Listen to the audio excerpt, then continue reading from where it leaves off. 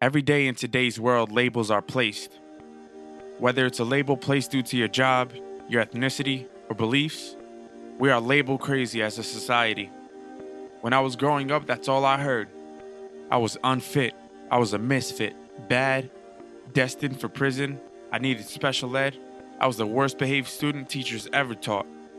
But if I described myself, I'd say misunderstood above all. If you're hearing this, chances are that may have been you too. And it's so easy to accept those labels. More often than not, kids buy into it. Right now, as you hear this, whether you're a foster kid or not, you have two choices. Buy into the stigma placed on you or become greater than. I chose the latter. Welcome to The Launch. Welcome to The Launch by A Foster's Hope, a podcast made for those who have navigated the foster care system past and present. Our hope is that others' real-life stories of overcoming would launch you into newfound purpose, healing, and restoration for your life. Now, here's your host, Darren Morris. What's going on, family? Welcome to episode 2 of The Launch. My name is Darren Morris, and I'm your host. Today, I get the opportunity to do something special and share my own story. Now, I thought about this. Hey, should I have a co-host host my own show? Or should I just create a Shakespearean monologue and just tell my own story this way? I figured, hey, why not? I hope that my story would provide hope and healing to all the kids out there that are listening, and that would push you into a perspective and launch you into new action, whatever that looks like. Hashtag more than a label. So I want to start off by placing you at young Darren, 6 years old, in Yonkers in a residential. And it was in that residential that I would experience my first instance of sexual abuse. Now, at the time, being so young, I didn't really understand the ramifications of how that would affect my life going forward. But I was abused by somebody there that was an older roommate of mine. Other experiences that I remember in the residential, really the most was going into the visiting rooms, the visitation area, and waiting for my biological mom, who at that time had lost her rights and lost custody of me, who was supposed to come back, and we were beginning the process of reunification that so many kids long for. A lot of organizations aim to reunify kids and their biological parents, but that wasn't going to be my story, because I remember waiting for my mother to show up, and then she would never show up. I remember the long walk right to that room, and there would be toys, and I'd play games by myself, board games by myself, waiting until we finally gave up. Hours. We might have had one of many visits, but at a certain time, the visits just stopped. So at that time, they began the process of trying to find a family for me to go. And that's when I would begin my transition to moving to Rockland County. Now, Rockland County, if you're from the city or from Westchester, maybe a little bit less Westchester, but if you're from the city, Rockland sounds like another state, another country, when really it's only a 30-minute drive over the Tappan Zee Bridge. So I remember the time had come where I was moving to Rockland County, and I was going to go live with the Meisel family, and the father had come to pick me up in his truck, and I literally remember the anxiety that I was feeling inside of uncertainty, of not really knowing what to expect, not knowing if this was going to be a permanent place where I would be staying, where I would be living. I remember literally the song that was playing and that I can never get out of my head was Angel of Mine. I think by Brandy or Monica or something like that. And I remember just staring out the window in the truck, silent as could be, as that tape played, because back then it was tapes. And I moved in with that family in Rockland County, and they had 2 other boys, Josh and Jacob, and man, Jacob really changed my life because he was the first person in my life that I kind of let. Now, Jacob, he was my age, so we were the same age, 6, 7-year-old boy that I began to connect with and build a relationship with, and Jacob would end up being my best man and walking through different times of my life. While I was at the Meisel family, I really struggled to build trust with that family. I remember I was always in trouble. I was always in my room, staring out the window. And mind you, I didn't have all negative memories there. There were some good memories because I was getting toys and things that I didn't have prior to, or at least have recollection of. I was beginning to experience those things. I remember a trip to Puerto Rico. I went on vacation with them, and that turned out to be a circus in its own right. All that to say, when I was younger, I had a lot of issues. And with that said, I ended up leaving the Misla household. Whether it was they felt I wasn't ready, I probably wasn't because I didn't know how to deal with the issues that I was facing. So I remember one summer, I was sent and put into a respite home.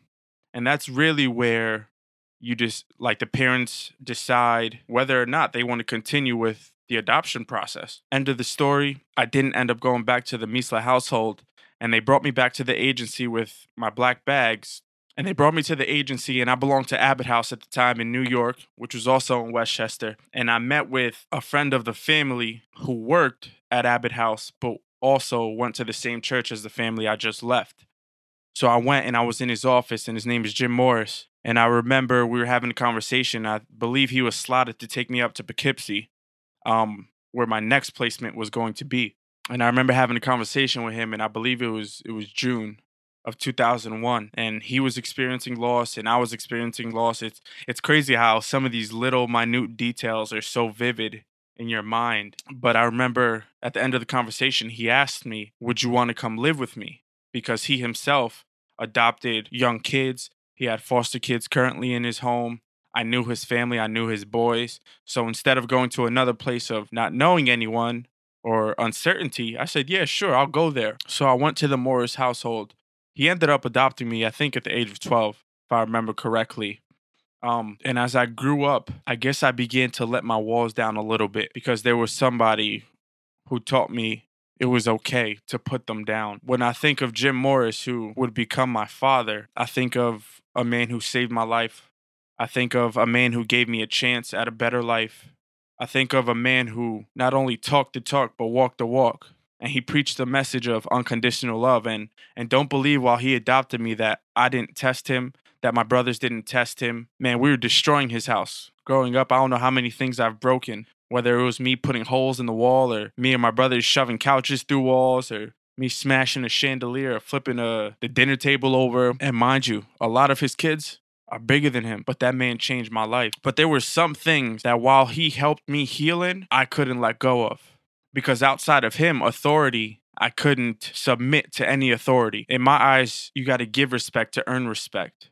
It wasn't something that I just gave you just because you were an elder or you were in a position of power over me. And that's something that I tried not to have that mentality and just give people respect. But it's tough. It's always going to be tough. Growing up in the Morris household, going through school age and stuff like that, my teenage years, there was a lot of resentment that I had for adults, unresolved issues, and probably my biggest one was just wondering why I wasn't good enough for my mom to want me back. Every birthday at around noon, or not noon, I'm sorry, 12 a.m., as soon as it struck November 21st, I would begin to cry, just wondering, one, what she was like, because I couldn't remember my young years when I was with her. I would cry wondering why I wasn't good enough, and I would never feel good enough.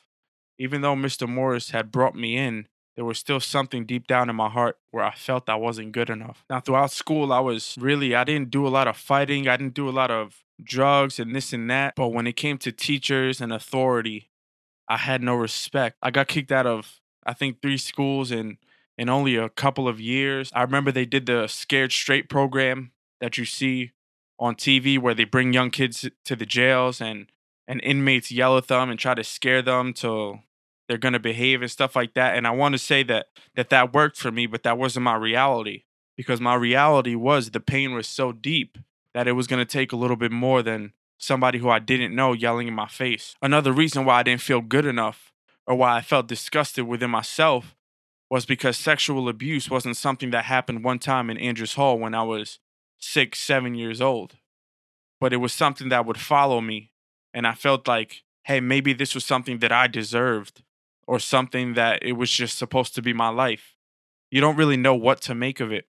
And I remember an adult, and mind you, I was a teenager at this time, and most people would say, oh, well, you should have fought them off or this and that. But that's not reality, because a lot of times you just freeze up and you don't know what to do. You don't know how to respond. And like, yeah, you can try and stop sexual abuse from occurring, but more often than not, that shock is paralyzing. Fear is paralyzing. And that happened to me in my young teenage years. Crazy thing is, the home where I was adopted in the Morris house, it happened to me there as well. And for some people, I'm breaking news right now because it was something that I buried within myself. But sexual abuse repeated itself in my life. So growing up, we're now entering my older teenage years, my young adulthood, stepping into being an adult. How would I begin to maneuver having experienced such pain? And mind you, I kind of limited some of the details of everything that I've just shared, because if I gave you the full picture of the full story, I think this podcast would be probably hours and hours. And not for nothing, my ADHD would not keep up with all the details. There's too much. Maybe I'll write a book. I probably won't. This will have to do. But the crazy thing is, as I grew up, I started thinking to myself, I've always heard if you don't deal with your issues, then the only people that are going to suffer is your future family, your future spouse, your future kids. If you don't deal with your issues, that's who is going to end up dealing with those unresolved things. The relationships around you, whether it's friendships, romantic relationships, those are the people in your life that are going to deal with it. So current stage, I'm a father of two beautiful young girls, a 4-year-old and a 6-month-old today on the 30th of April, Jayliana and Daniela. And then obviously my beautiful wife, Ariel. And in my mind, my relationships with them are pretty normal. Well, probably not normal because we're a weird family, but they're not dealing with so much of my unresolved stuff. So I want to transition to kind of advice and talking to those kids who have experienced neglect, have experienced sexual abuse, have been broken, have been hurt, who are dealing with issues that they don't know how to resolve. So if I were to ask myself some questions, what helped me to heal? Well, it started with one person believing in me. And I was lucky to have that. But some of you may not have that, which brings me to my next point. Let's say you don't have somebody to believe in you, to begin that process. I want to say to you, nobody will take care of you like you. And what do I mean by that? What do I mean by nobody will take care of you like you? It took me reflecting in myself and looking within myself to say, no, I have all of these hurts, pains, issues, whether it was me being angry, me snapping at the moment something goes off, the way that I didn't trust people, the way I responded to authority. That's me acknowledging, hey, I have these issues and I want to deal with these issues because I don't want to take them out on my kids when I have kids. Now, while I had somebody to believe in me, he could only do a small part and begin that process. And then after that, it was really up to me to say, no, I want to deal with these things. And when you get to that point, then you can make decisions. What is going to help me to deal with this sexual abuse thing? What is going to help me deal with the anger and the pain that I have? Because reality is, you may not always get answers of why this person left, why you weren't good enough, or any of those other things. Because there's still questions in my mind that I have that I wish I had wise to, that to this day, as a 28-year-old man, I haven't gotten. But at the end of the day, I had to look myself in the mirror and say, Darren, who do you want to be? As an adult, do you want to be a thriving adult who is somewhat emotionally stable, mentally stable? That can happen, but that begins with acknowledging what you need to work on. What is going to help me heal? For some people, therapy will help you. Seeking a mental health professional will help you. Seeking an abuse counselor will help you. And I recommend those things. If you feel that talking to someone about it will help you, then please seek out that help. There's nothing wrong with seeking help. If anything, it's stronger to be able to be vulnerable and push yourself to that point of, no, I want to get better, so I'm going to seek someone that can help me get better. It's a lot easier to just bury things deep down inside, but that's not going to help you long term.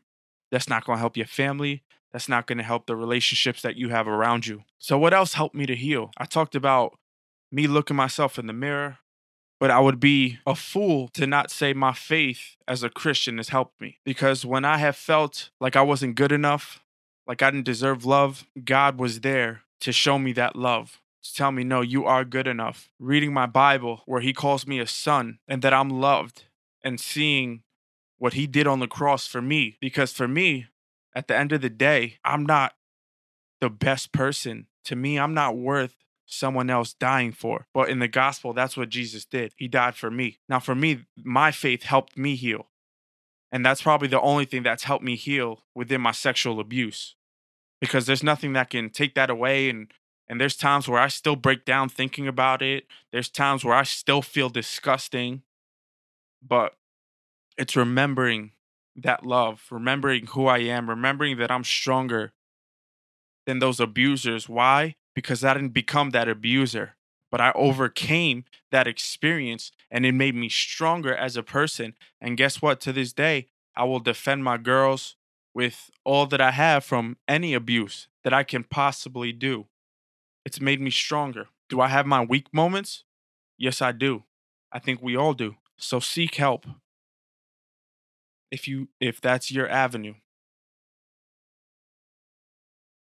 What advice would I give a young person in foster care right now?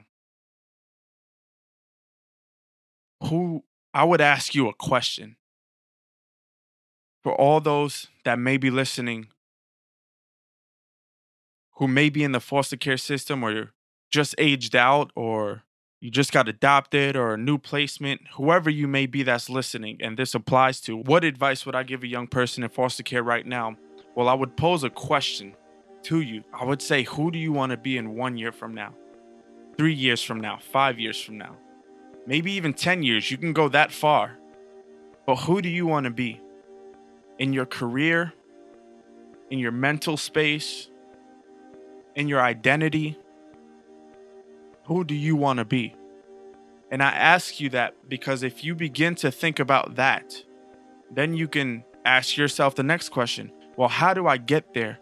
And the most important part of those questions is going to be your mental space, your heart.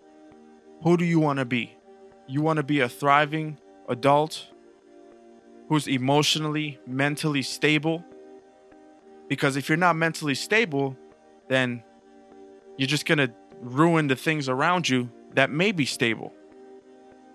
Now, mind you, I'm just speaking from my experience. I'm not a mental health professional or anything like that. I'm just telling y'all what helped me. And I hope that these questions help you, because I am very big on reflection. And it's reflection that helps me to constantly strive to be greater than I was today, greater than I was yesterday. Whether it's in my talents or my gifts, things that I love, my passions. Reflection is key. In your career, it's key. In your mental space, it's key. Without reflection, I don't believe there can be growth. Again, no one is going to take care of you like you. So now I want to speak to prospective foster parents. And if I were to give you some advice, what would that be? I would say patience. Patience is a big one. Especially if you're getting a kid who's been through something.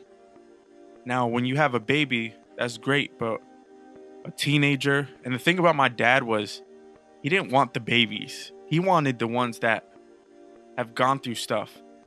And mind you, if you heard the first episode, I think I told you, it's about like 16, 17, 18 of us. I can't even keep track that my dad has adopted and my mom.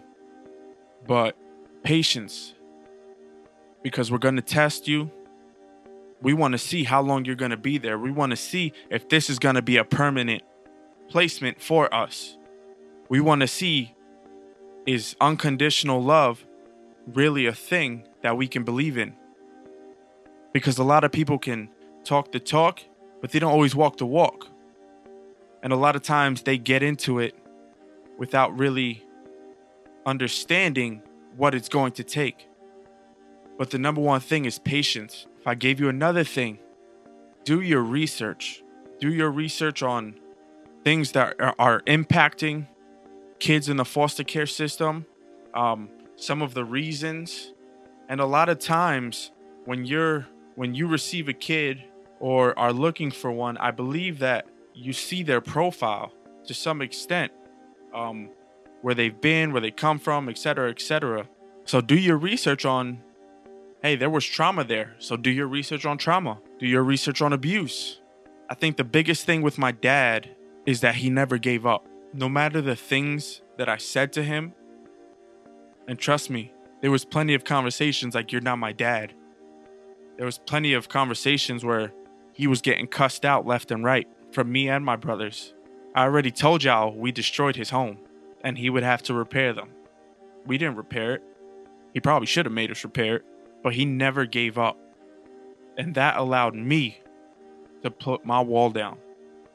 And if you're in that place where you've got a young teenager or older teenager, or even a young kid who's acting out, because even as a young boy, I acted out.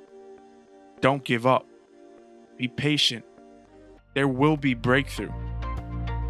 Man, I want to thank y'all for checking out this episode. It was a little different, because again, it was a lot of me just talking to myself.